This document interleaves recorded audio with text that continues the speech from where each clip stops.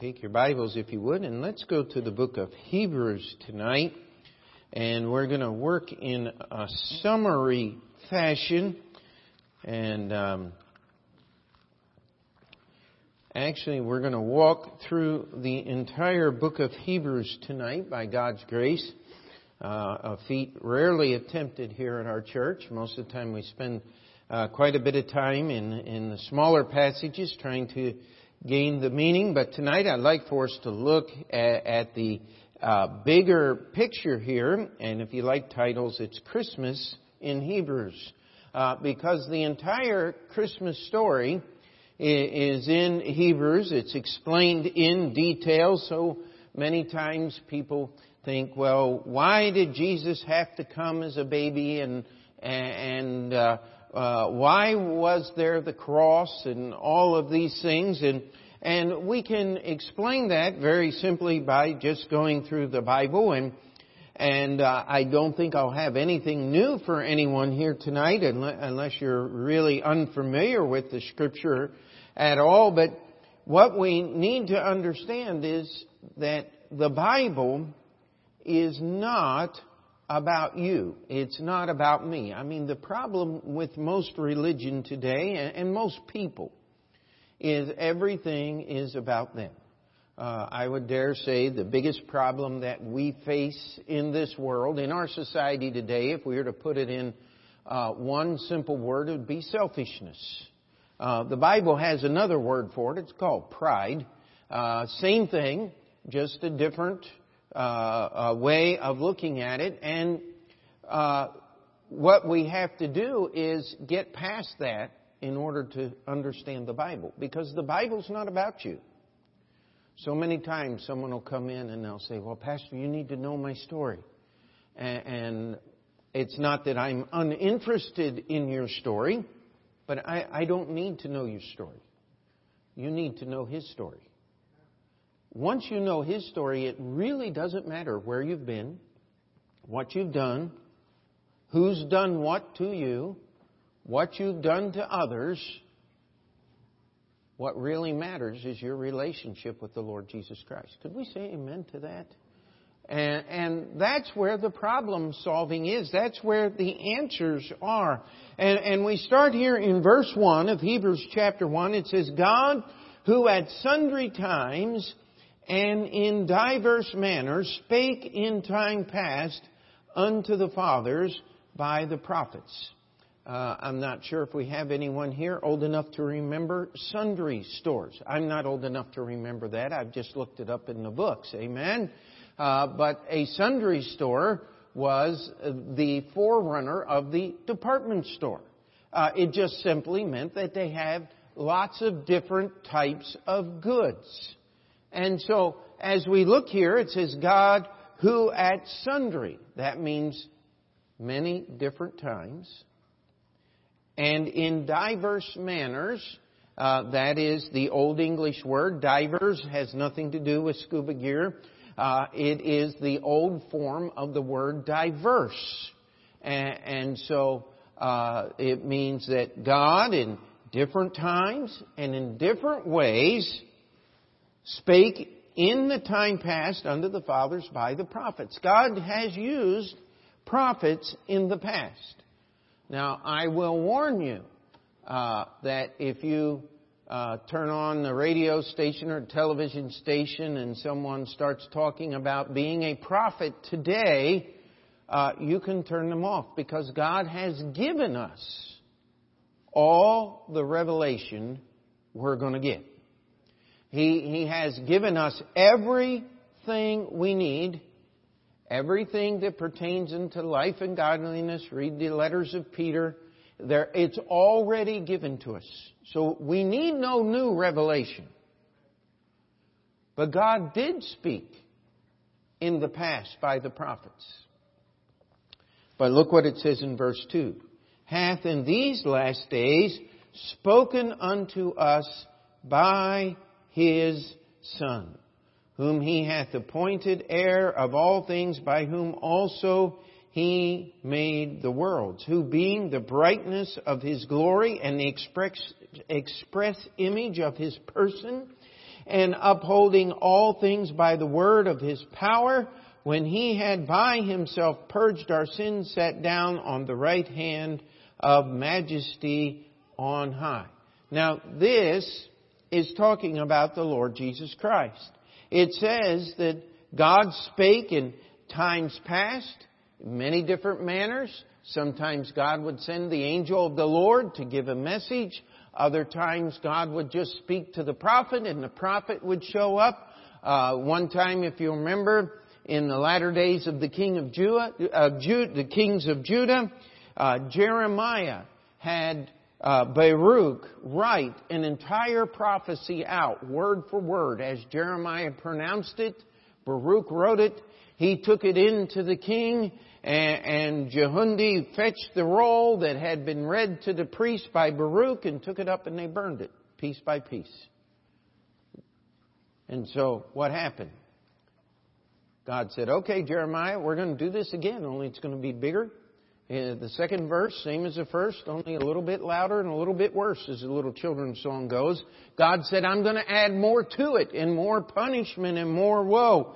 And so now we have the greatest revelation is the person of the Lord Jesus Christ. Now that's a shock to everybody here tonight, right? I mean, you never heard that before, no. But sometimes we forget it. You know, especially at Christmas time, the emphasis is on the baby. But yet you understand that the greatest revelation, the greatest revealing of God to man was Bethlehem's manger. Do you remember what the officers of the Pharisees said when they were given orders to arrest Jesus in the temple? And they came back without him, and the chief priest looked at him and said, "What's wrong with you people?" He said, "Never a man spake like this man spake." I love to read how Jesus talked to the Pharisees. They brought him. They thought they had cornered him in the temple, a public place, and they said, "Is it right to give tribute or not?" And though they didn't have cell phones in those days, they had the next best thing ready to go. If he said, "Don't pay tribute," there were runners on their way to get Pilate and alert the Roman soldiers that Jesus was teaching the people not to pay taxes. If Jesus said to pay the taxes, then they were already with their speeches denouncing him as a traitor and a sellout to Rome. They had Jesus where they wanted him. He could not answer the question and win. Yet how many of you remember what he said? Do you have a piece of the tribute money? Of course, they were in the temple. That wasn't allowed in the temple, so they had to, one of the guys ran out to the money changers in the outer court and got a coin and brought it in and handed it to the Pharisee, and the Pharisee handed it to Jesus, and Jesus said, "Whose image and superscription is on this coin?" Caesar's. It's Caesar's tribute money. Where in the world is he going with this? You could just see the wheels turning and the smoke rising, and of course Jesus knew nothing was going on in there. He said, "Render unto Caesar the things that are Caesar's, and unto God the things that are God's." And with one sentence, two phrases, he put to silence the greatest conniving and wisdom and cunning of man and condemned them for that treachery in their speech at the very same time. God's revelation, the parables, study them. With the same words, He took those who had faith and drew them closer and gave them a better understanding of what was going on. And at the very same moment, with the very same words, those who had no faith, that did not believe, found themselves pushed further and further away from the Lord Jesus Christ in faith in the Lord. They understood less and less as He taught more and more. Only Jesus could do that. Only God could do these things. And so the first part that we have is we have God coming in human flesh. Why? Because God wanted us to understand who He is. I mean, if I were to ask you a question, how many of you know who God is? Most of us raise our hand. Yeah. But let me tell you something. Is it possible to know much about a person and then really get to know that person? I like what one of my pastors actually, when I was in Bible college, he said, marriage is God's institute from the blind. He said, love is blind, but after marriage, blind eyes do see. And he said, you should marry your best friend, but you're going to wake up the next morning with a total stranger because you'll find out you know very little about that person you thought you knew everything about. That's what marriage is about. It's spending the rest of your life getting to know each other. That's why God uses that as a picture of Christ's love for the church. That's why we have this verse in the Bible here that gives us God's revelation as He, down through the ages, imparted to us knowledge about Himself. And we get down to verse 6. It says again, when He bringeth in the first begotten into the world, He saith, and let all the angels of God worship Him. I've had people in the past tried to correct me and say, you shouldn't celebrate Christmas and you shouldn't. You know what? If you want to line up with the ACLU and the atheists and all the God haters, be my guest. I'm just not going there. I love to look at the reflections on people's faces when you say Merry Christmas. I'm sorry, I enjoy that. Because people need to know that they're gonna do something on Christmas. Even the atheists do something on Christmas. And I want them to be reminded that the reason why they do anything, the reason they play Christmas carols on Steinway Street, is because of what is in this book of God's revelation. And you should enjoy the seasons. You should enjoy the special times. Now, we know Jesus was not born on Christmas Day. Sorry. Don't want to burst your bubble, but we don't know exactly when He was born. The calendar that is given to us in the Bible is not clear. Either sometime in late March, early April, late September, early October. Those are the two target dates according to the calendars in the Bible. But you know what? I'm going to enjoy Christmas. How about you? Because it's God's revelation. He said, let all the angels of God worship Him. And if the world's got the wrong day, they at least got the right reason. And so let's enjoy it. Amen? He said, let all the angels of God worship Him. Now that word worship is really important. The word worship in the Bible is restricted. There is only one being in the Bible that is to be worshipped. And maybe say amen to that. The first commandment, thou shalt have no other gods before me. Second commandment, thou shalt not make unto thee any graven image. And you're not supposed to bow down to them. And every time I read that second commandment, I'm reminded of the time that we had, I think it was the Boy Scouts come through, and they were doing a 10 Commandment walk. And I thought, oh, okay. And they said, can we stop at your church? Well, they only did that once because some of the kids asked questions like, what's the difference between a Baptist church? And I looked at the guys. I said, "Man, am I allowed to answer that? Go right ahead." They didn't like the answer, but we gave it to them. And they didn't come back for some reason. I don't know why. We told them what the difference was. It's how you handle the Bible. But they took the second commandment out of there. Because in the Catholic Church, they bow themselves down to images every time they come into church. And I pointed that out to one of the leaders. I said, wait a minute, you took the first commandment, split it in half, and the second commandment's missing here.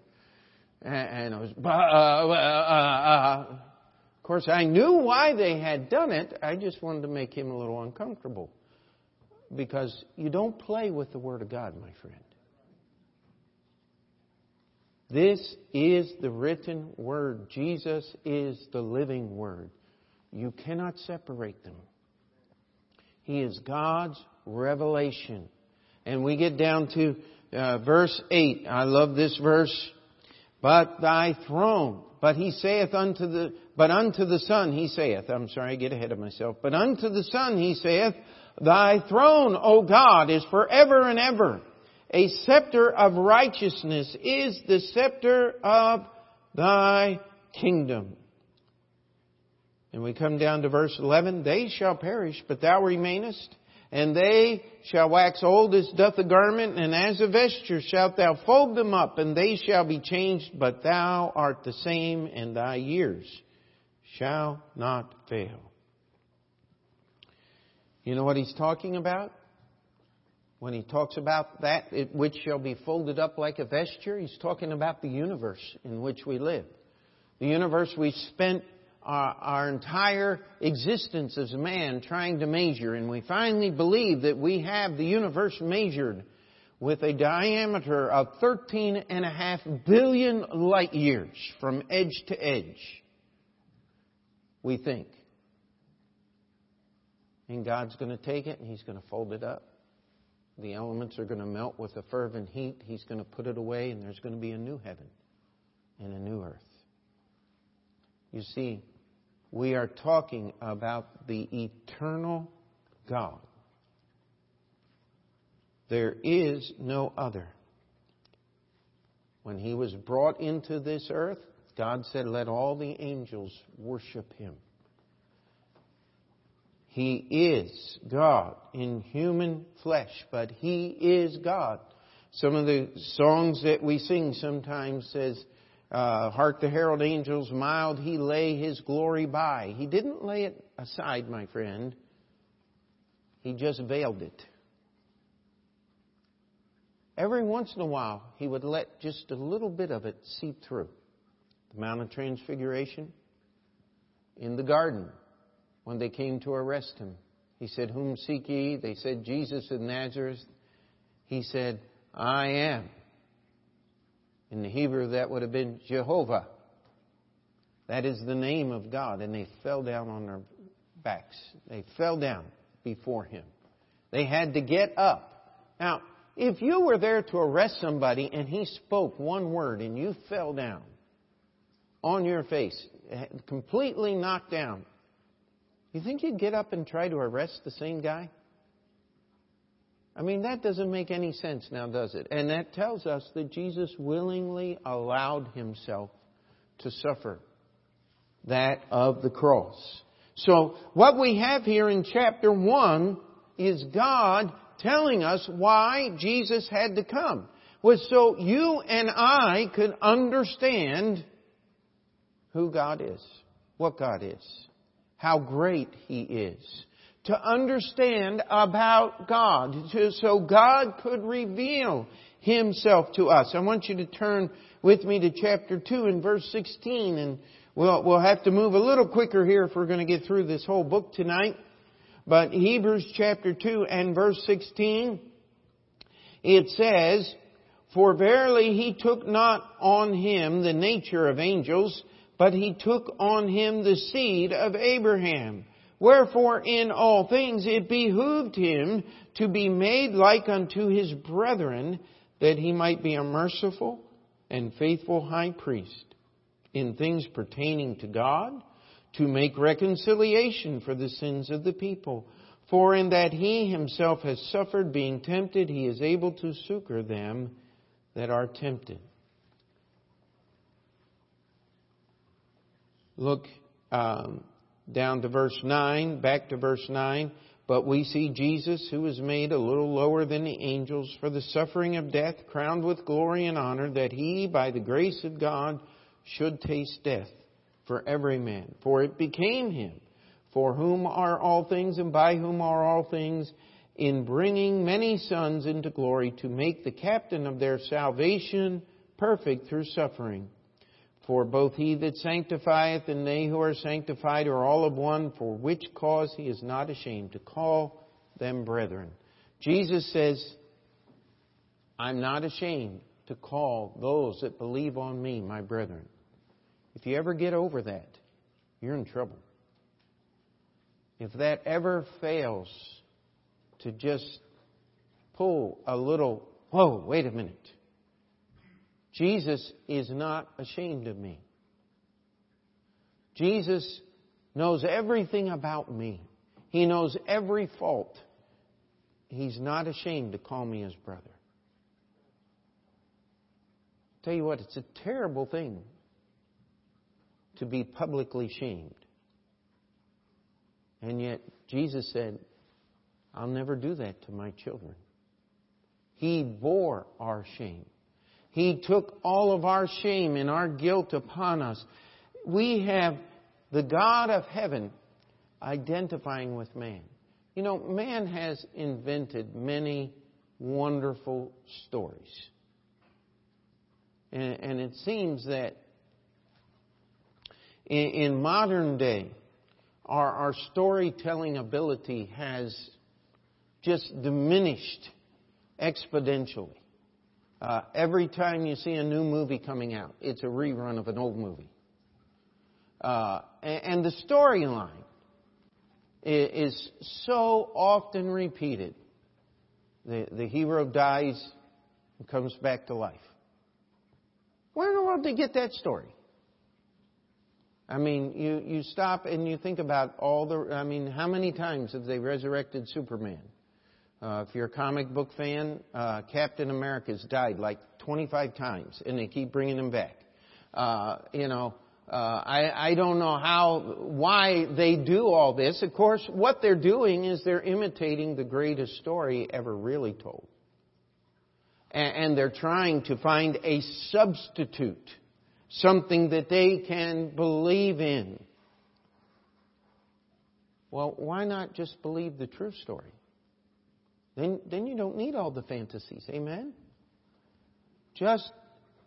And yet, none of the made-up stories of man comes even close to how wonderful the story of Jesus is. How that He, the infinite, eternal, all-powerful God, identified with you and I as human beings. There are no stories of humble gods except in the Bible. And this God humbled Himself. It says, the first verse we read there in verse 16, I love the wording there. Verse 17 actually is the word behooved. Wherefore in all things it behooved Him. Now, when is the last time you used that word in modern English? I looked it up in a dictionary and it said it's only now a literary term because it rhymes with moved. Behooved and moved, and so poets use it, and that's about the only place that word is. But it simply means, we read in verse 16, I think, yes, 10, I'm sorry, it became Him. The word behooved means fitting, was necessary. It was proper and necessary for Jesus to be made like unto His brethren.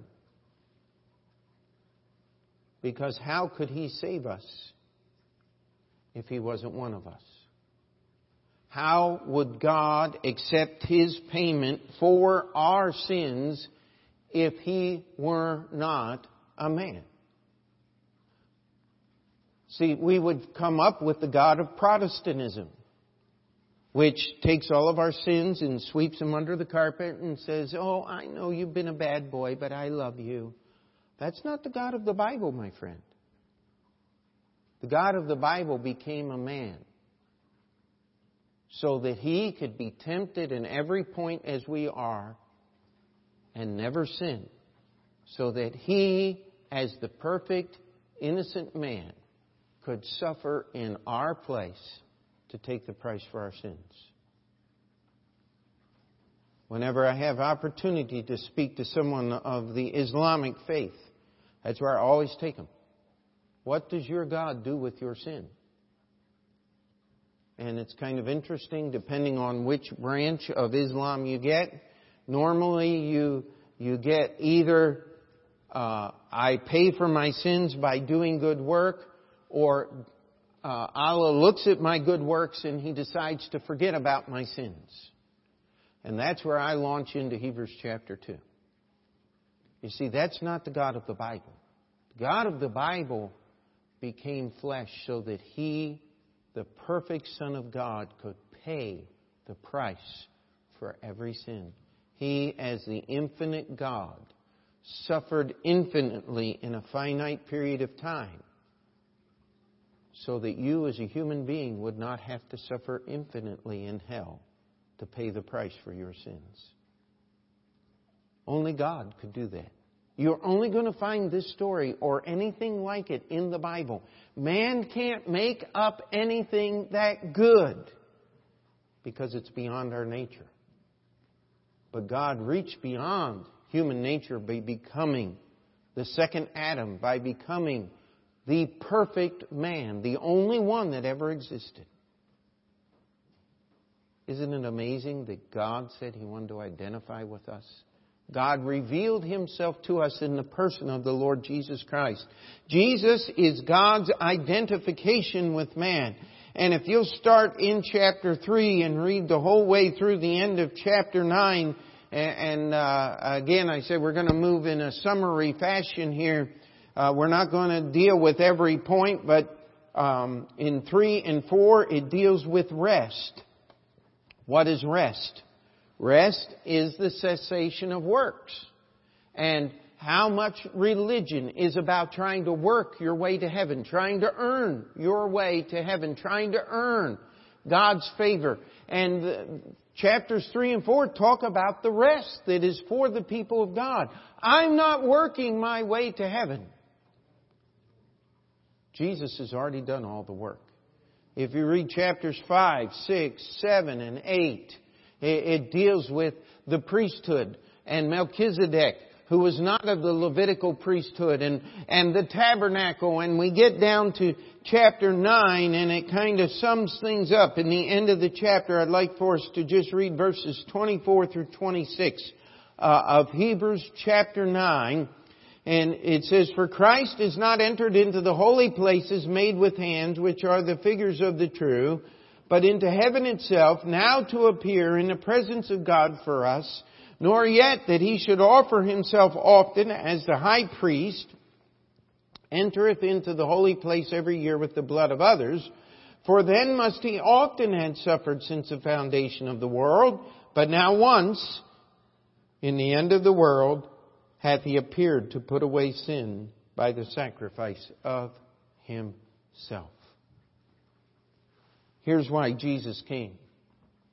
He came to be God's revelation to mankind. He came to identify with mankind so that He could save us from our sins. By Jesus' death on the cross, by His vicarious substitutionary death, by Him dying in our place, He satisfied God's judgment and preserved God's holiness at the same time. I'll tell you what, you can't get any deeper into the things of the Bible. The number one attribute of God, if you want to pick one, you would have to pick holiness. Because that is what makes God God. Never once has God contradicted His character. We can't comprehend true holiness. Because even when we think good things, even when we're contemplating good things, bad things run across our mind. How many of you have done the right thing for the wrong reason?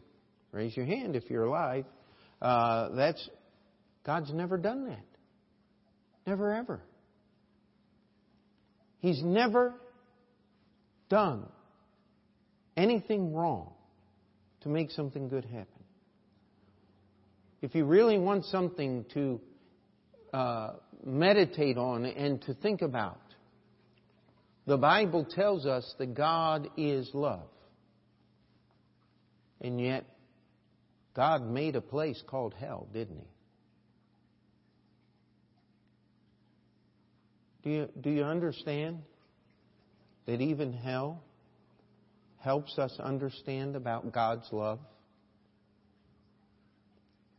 We don't have time to really explore it tonight, but think about it. You see, what is love without boundaries? Slavery.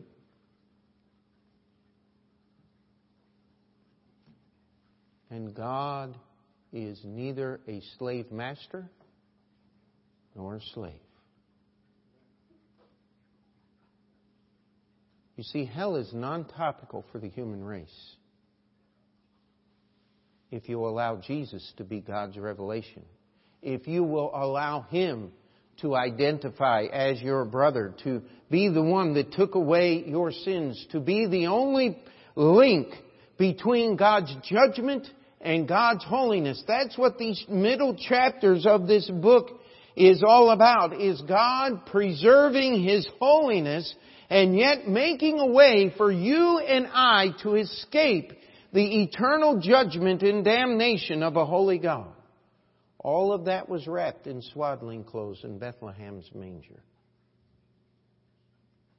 It's an amazing, amazing thing to contemplate. And yet, let's just go over one more chapter, Hebrews chapter 10. And it tells us, verse 10, verse 9, let's start in verse 9. Then said he, Lo, I come to do thy will, O God. This is quoted from the Psalms. He taketh away the first, the law, that He may establish the second, grace, by the which will we are sanctified through the offering of the body of Jesus Christ once for all. And every priest standing daily ministering and offering oftentimes the same sacrifices which can never take away sins. But this man, after he had offered one sacrifice for sins forever, sat down on the right hand of God. Jesus came because only He could effect the eternal work of God. Aren't you glad that God did not make a way that you could earn your salvation? Because if He had, you could undo it. Because you did it. You see, Jesus gives us an eternal salvation because you cannot undo what He did. Can we say amen to that? One sacrifice. Oh, I love that thought. I could not stand. I could not imagine the terrible. And I've read some of the meditations of the Catholic priest on the Mass, the re-crucifixion, the constant suffering and putting to shame of the Lord Jesus Christ. Let me tell you, the Bible says, this man one time, for sin, forever. Amen? And then we have the rest of the book of Hebrews. You see, we have God's revelation, God's identification, God's preservation of His holiness, God's eternal work. And now the last part, is God's work was done that it might be witnessed by other human beings in the lives of those that believe on the Lord Jesus Christ. Can we say amen to that? That's the Christmas story, is it not?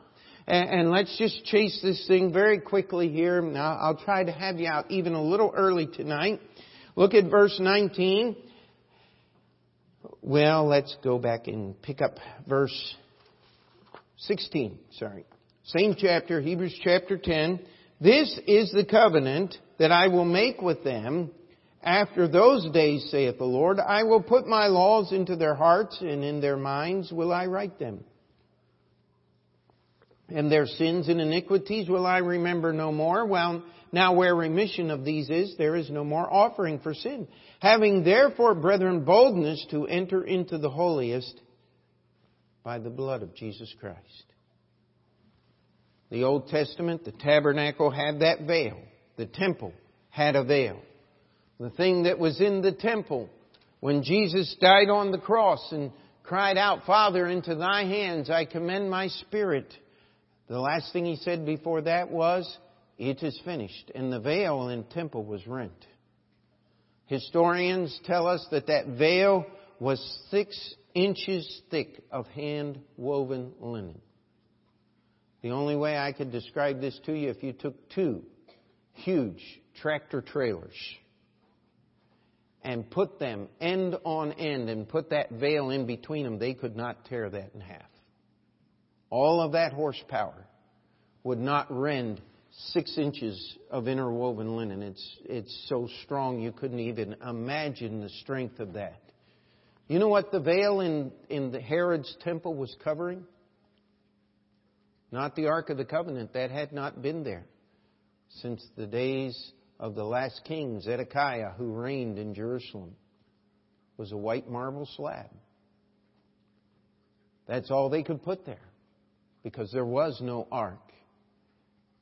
And on that white marble slab was the stains of the blood that had been sprinkled there on the Day of Atonement all of those years. Now the veil was rent in 2. And they could see there was nothing behind the veil. But you know what in heaven was behind that veil? If you read Revelation chapter 8, directly in front of the throne of God sits a golden altar, and they offered incense on that altar. Directly behind the golden altar was the veil, and then the mercy seat on top of the Ark of the Covenant, picturing the Trinity of God, the Holy Spirit hovering around, the mercy seat, the Ark of the Covenant that contained the written Word of God, Jesus Christ. And so we have the Trinity pictured there in the most holy place. And we have boldness to enter because the blood is sprinkled on the lap of God. And we can bring our prayers directly to God. So you need to learn how to pray. Amen? That's how we exude our faith toward God. And it tells us in verse 23, let us hold fast our profession of our faith without wavering. You know what? We don't have to be worried about who wins or loses the election. And if you believe the Russians hacked the election, please sign up for counseling afterwards because you're in desperate need of help, all right? It did not happen. Really, honestly and truly, trust me on that one, it's not possible.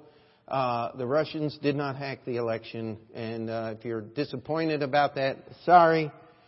She really did lose and lost well, lost thoroughly and completely. Give up on the fantasies and simply believe in God. Amen? Stop listening to what everybody tells you. I mean, we say we don't trust what we hear. And yet you hear something and go, oh, wow. No, didn't happen. You say, when do you believe the weatherman? After it happens. Isn't that true? And so I'm going to hold fast my profession in Jesus Christ no matter what the world tells me. They tried to tell me that Jesus was married to Mary Magdalene and that they found the tomb of Jesus. And, oh, come on. They were going to open Jesus' tomb a little while ago. No. Nothing of the sort.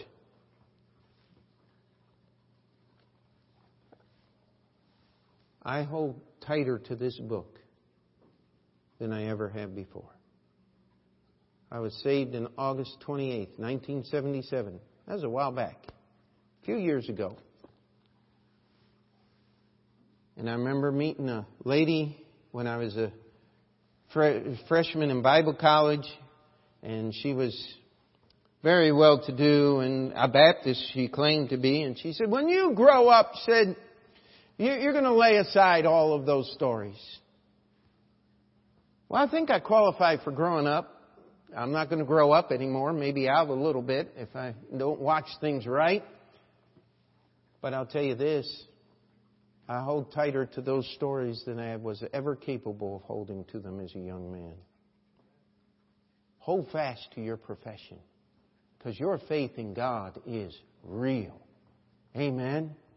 And then we get down to verse 25, not forsaking the assembling of yourselves together. We got a church. That's something that Jesus personally started. And we can work together in that. And if you're going to be part of a church, we've already talked about verse 36 a little while ago, I think Sunday morning. For ye have need of what? Patience. When you get together with other people, you're going to need patience. You know what patience is? It's treating other people the way you wish they would treat you. That's really what patience is, isn't it? How many of you hate it when you're parked in an intersection, the light changes, and they're honking the horn at you, and somebody's walking in front of you with a baby carriage? Oh, it just burns the fire out of me.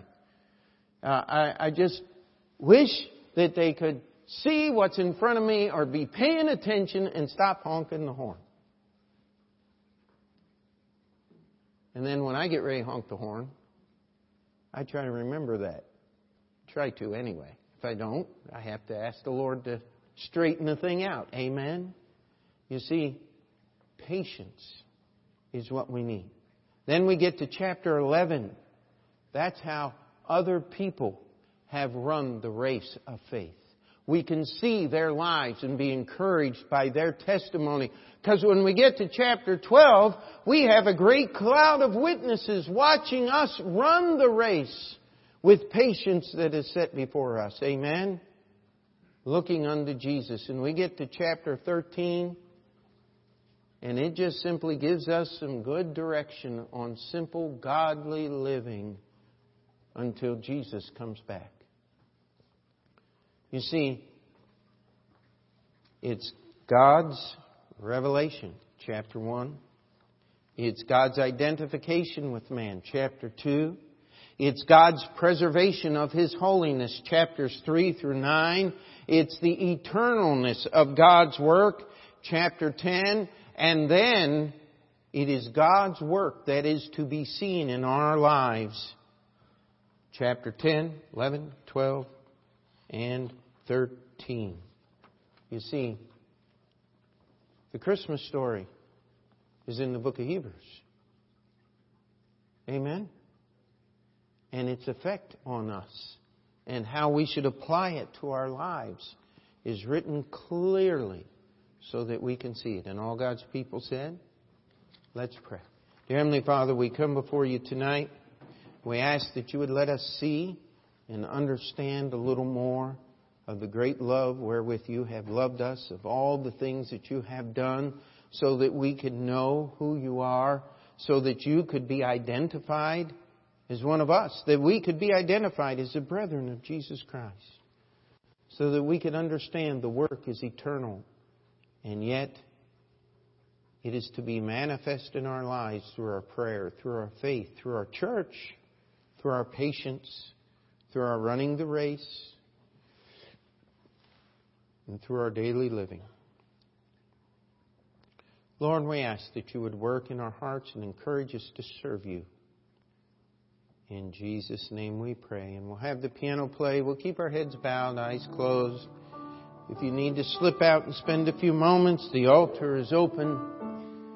If you'd be here tonight and you're not sure of your eternity, that you have ever met the Lord Jesus Christ in a way that seals your hope of heaven, would love to take the Bible and answer the questions and show to you how you can know beyond any shadow of a doubt. The Christmas story is what gives you a chance to go to heaven to be with Jesus. Just a moment as we pray.